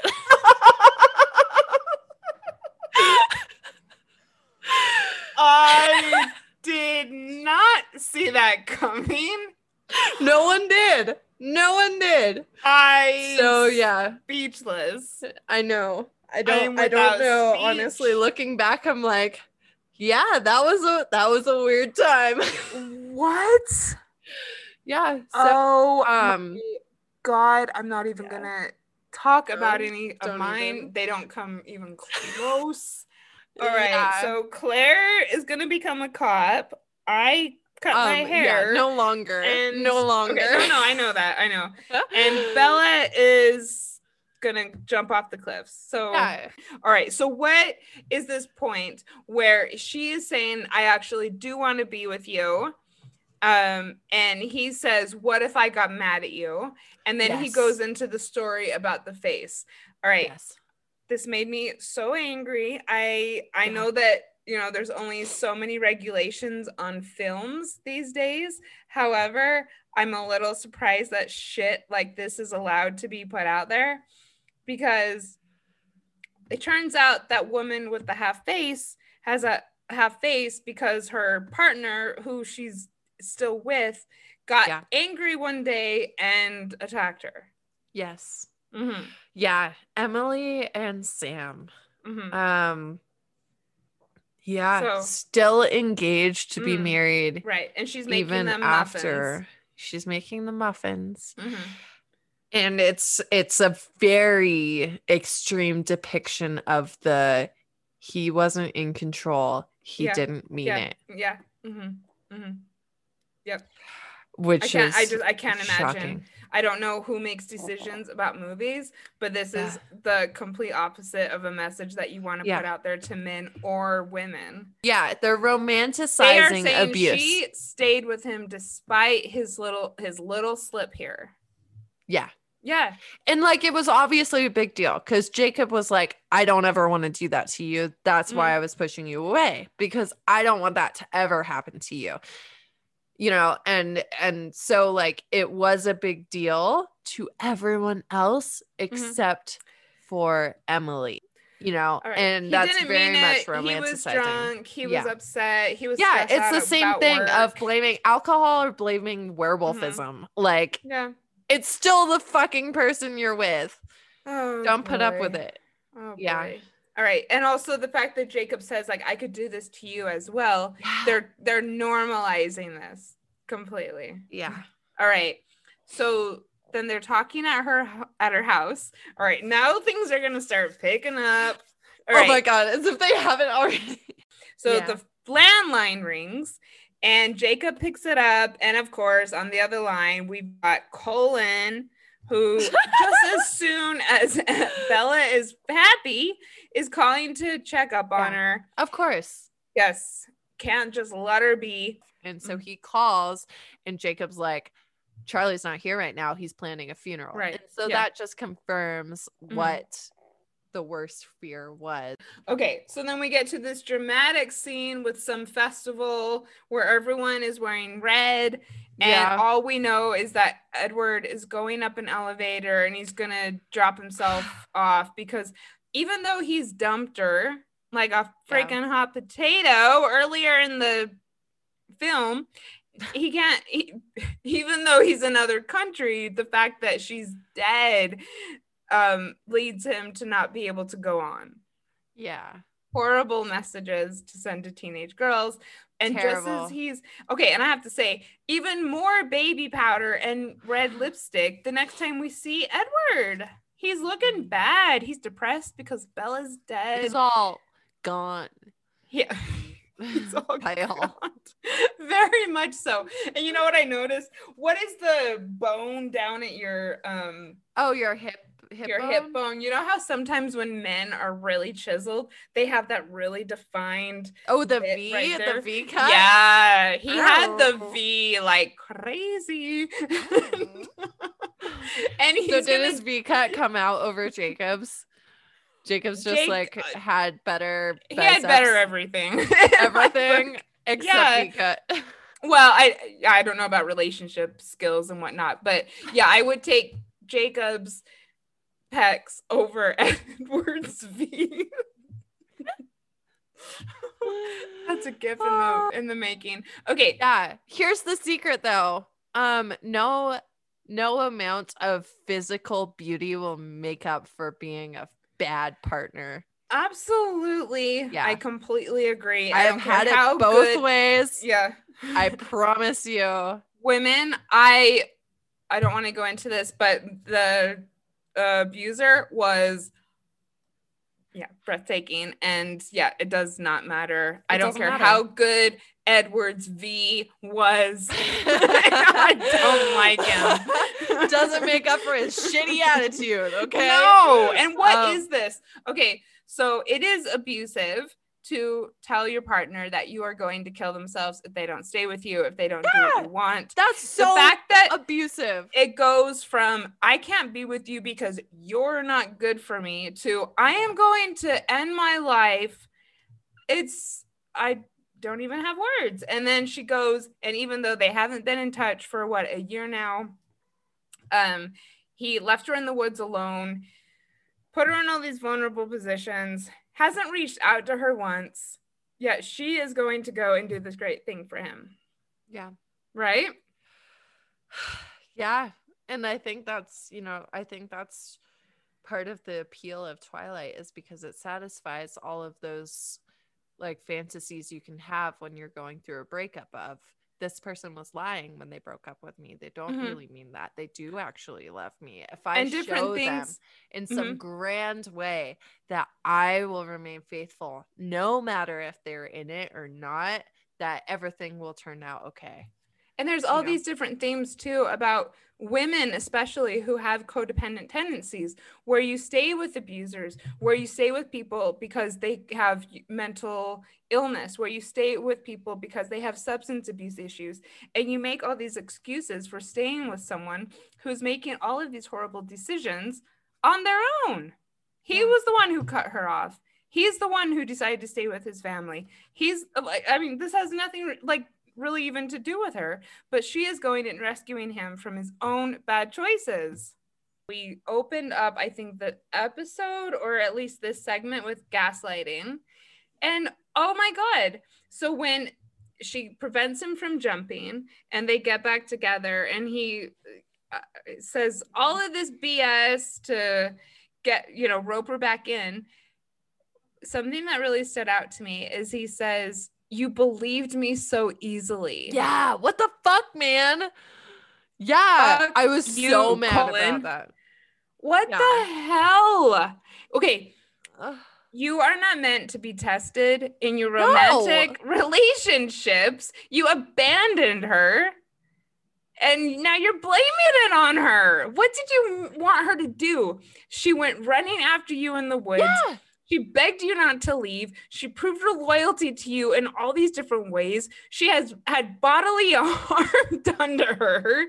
You just drop her, and now you're turning it back on her? Yeah, no. What are you meant to, like? The whole point is that you can't read her mind. How are you saying that she just believed you so easily? Like, she clearly didn't. Yeah. And now you're turning it on her, saying that she was gullible? Fuck you, Edward Cullen. Yeah. All right. And so Edward Cullen. All right, we're back. We need to make shirts. What? Shirts. We need to make shirts with "fuck you, Edward Cullen." Fuck you, Edward Cullen. You know what? Even 10 years later, I think that people would like that. So they're in this trial room. Yes. And all of these men are coming to her rescue. So again, all of this toxic masculinity. She's not even a fucking vampire. She also does. She steps up when Edward's about to have his head yanked off. She's like, "No, kill me." So she tries her bestest. Again, that's this self-sacrificing thing. Yeah, the self-sacrificing thing. But that's it's interesting. It says a lot about society. I don't know if it's at large, but that's the only option for her. She doesn't have any actual physical strength. She doesn't have any power over these people. Her only card is to sacrifice herself. So Alice is gonna fuck Bella to make her a vampire. I mean, yes, not though. She's they're not gonna have because there's all these sexual overtones. Yeah. She's like, I'm gonna do her, or I'm gonna make her. Like the way that they talk about it is as though it's gonna be this taking of the virginity almost. Oh, and that's like later. That like harkens back to the first vampire novel ever, Dracula. Did you read Dracula? I haven't read Dracula. It's actually kind of good. I totally believe you. It's yeah. But it's very much that like innocence being taken. They say it's blood, but it's like it's very sexual. Like, and so that's kind of the thing. The theme of vampires across history, not just in this book, it's a sexual allegory. For sure. Because it's always a young woman being taken in her sleep, you know? Right. And we have all the lesbian vampire movies and books as well. So did Twilight start the vampire craze of the 2000s? Or was there something else? Because I can't imagine that Stephanie Meyer realized all of this sexual shit. No. So I've actually read some literature that talks about how vampires and zombies fade in and out of popular culture with whoever is in power, Republicans Zombie or Democrats. Was big right before this. Yes. So like when Democrats are in power, that means that vampires will become in the popular culture because the fear is that an elite few are taking advantage of the masses. Oh my God. Whereas if Democrats are in power, if Republicans are in power, the fear is that the masses will take control of the few. No way. Because just like I said, the zombie shit was massive the second term of the Bush administration. Yes. Oh my God. Okay. Maybe it's just a coincidence, but this is Barack Central. Yeah. What the fuck? Isn't that crazy? It is crazy. I'm not gonna go there right now. Yeah, but we're not political commentators, but it is very sexual. And again, coming back to the Mormon theme, I genuinely don't think that. Okay, so are we at the 5-year thing here? Yes. Okay. Do you have a quote, girl? I have a quote. All right. I don't have a quote, but I do have a commentary. All right. And so, okay, first of all, he's like, just wait 5 years. So she would be 23. 23. Not old, people. Not old. And 5 years, totally reasonable. In Mormon years, your ward members are whispering behind your back at that point. 1,000%. I don't care who hears this. If you're 23 and a single woman in a ward, people are asking, what's your up? brain isn't even fully developed until like 27 years old. It's so wrong. Okay. Okay. But yeah, this is, And then he's like, what about 3 years? And she's like, no. And he's like, okay, fine. Marry me. Okay. So obviously this would be explained in other movies, but what fucking difference does it make if they're married? I think that... Oh, wait, it's just that much more romantic? He just wants her to have one more human experience. And that's, if you think about it from the patriarchal point of view, we have high school, first kiss, marriage, hello, babies, end of your life. You missed baptism. When baptism. Sorry, I'm obviously not that religious. So baptism, high school, marriage. I didn't realize Mormonism had baptism, so my bad. Yeah, so we get baptized when we're 8. 8? Yeah. You're like conscious. Oh, yeah. Yes. Yeah, wow. Yep. It's interesting. Huge deal. A huge deal. Like it's up like to a that quinceañera. Point. Do you get like a quinceañera? Yeah. Mm-hmm. Yeah. Kind of. And up to that point, like you're always taught, like 8 is the age, because somehow they came up with this idea that at 8, you're like cognitively able to make your own decisions. And so therefore you can decide if you want to become a member. You can decipher between right and wrong. And so they come to you and they ask you if you want to do this. Yeah. Oh my God, because social conditioning doesn't totally have an Of effect on course, you at 8 years old. you have no Okay. ability to say yes Yeah. or no I mean, at you're age smarter 8. than a dolphin, but not by much. Like It's not rudimentary. It's silly, but what is the word I'm looking for? Okay, it's a random number is what I'm saying after having like 3 vampire drinks. What? Arbitrary. Yeah. All right, it's an arbitrary number. Okay, yeah. So yes, but then you have full on outfits where you're dressed like toe to shoulder in white, and your father baptizes you in immersion. And like there's get-togethers and all of this. That's at age 8. Yeah. And it is definitely like a life milestone for sure. It's a huge thing. Wow. Mm-hmm. Yeah. Whereas, in some churches, baptism means that you get washed of your previous sins.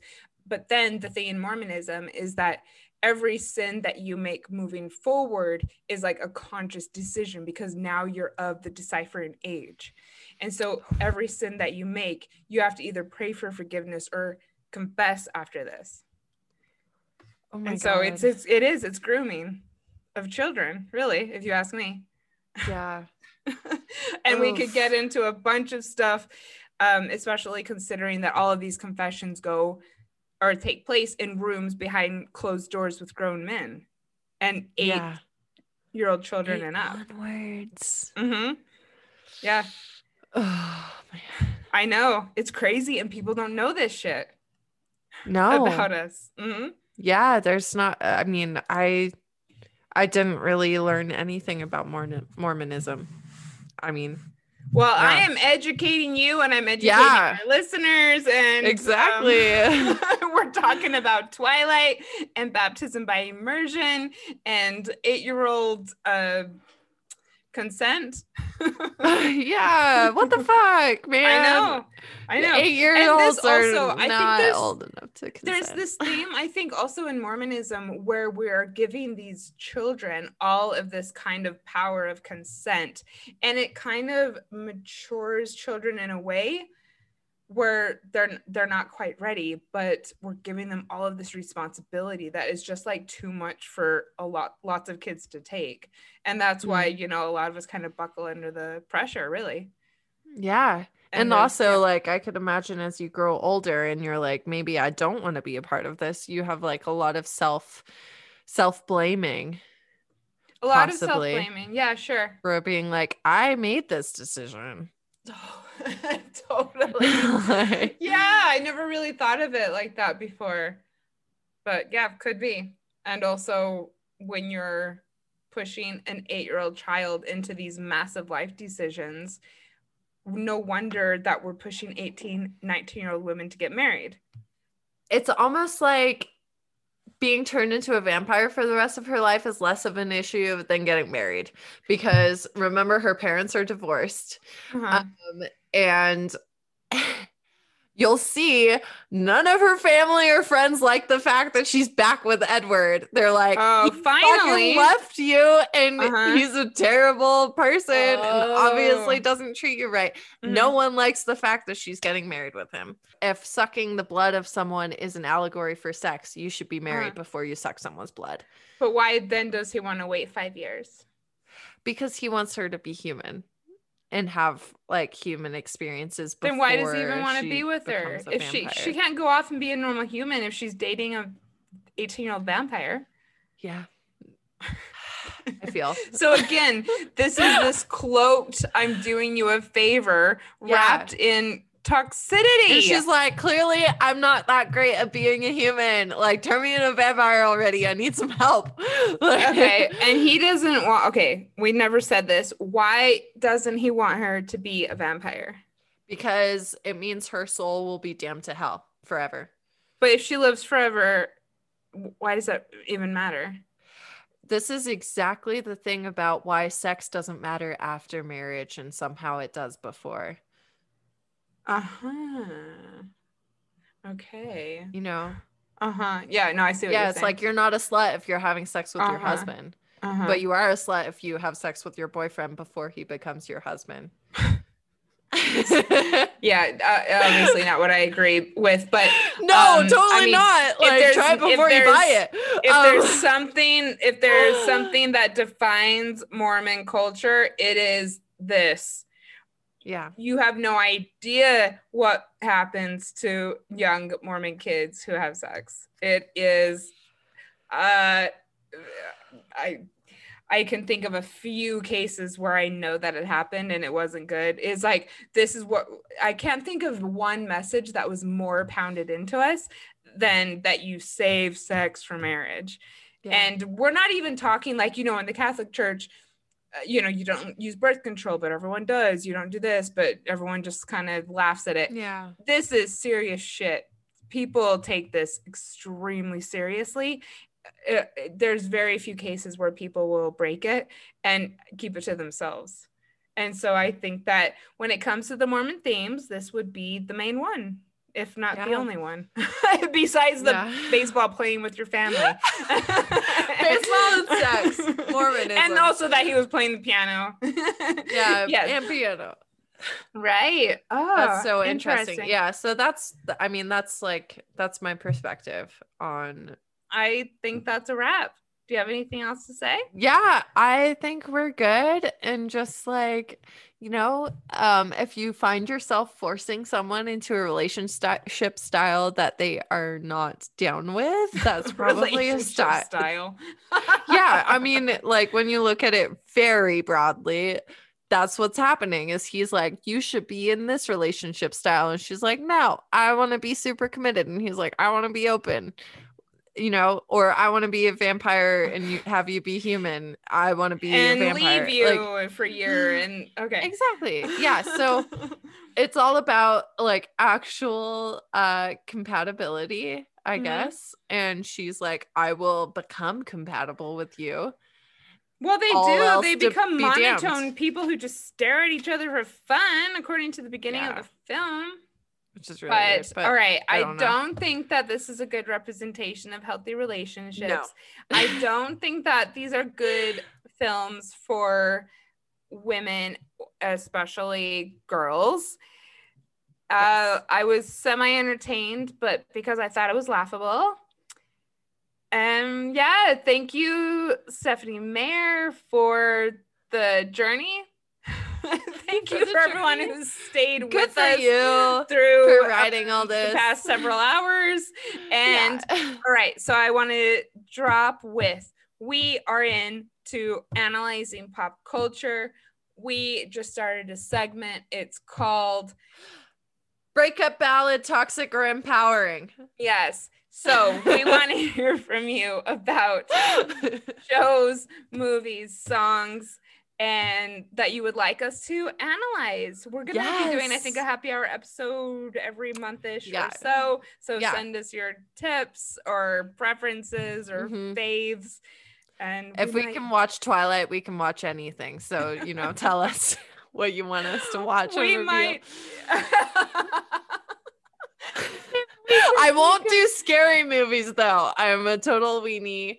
I will not do scary movies. These types of things have an impact on the psyche of people. Yeah. And so I'm really glad that we did this. Totally. And I'm kind of sad because I just keep seeing these things played out in the people I'm communicating with, you know, like I blame all of my relationship issues on Twilight because I totally read it as a middle schooler. So, you know, everything I've ever done wrong, it's Twilight. Twilight has a poor effect on, I think, people's perception of what chemistry is, what true love is, what loyalty is. I think it's all pretty bad. Loyalty is staying in a relationship with someone you care about. Loyalty is not fucking trying to prove yourself to someone who treats you like shit. Yes. That's codependence. And I think that's the last thing that I'm going to say, except that that's a wrap. Yeah, we should probably end this. All right. Thank you to everyone who stayed with us. We want to know what you think. And Thanks for listening to X-Files, a podcast about breakups, broken hearts, and moving on. If you liked this episode, Tag us on your Instagram story so we can connect with you. And you can find me, Claire, on Instagram at Claire Lofthouse. And me, Janice, on Instagram at Janice Formicella. If you'd like to join our online community, find us on Facebook at Breakups, Broken Hearts, and Moving On. Talk soon. Bye.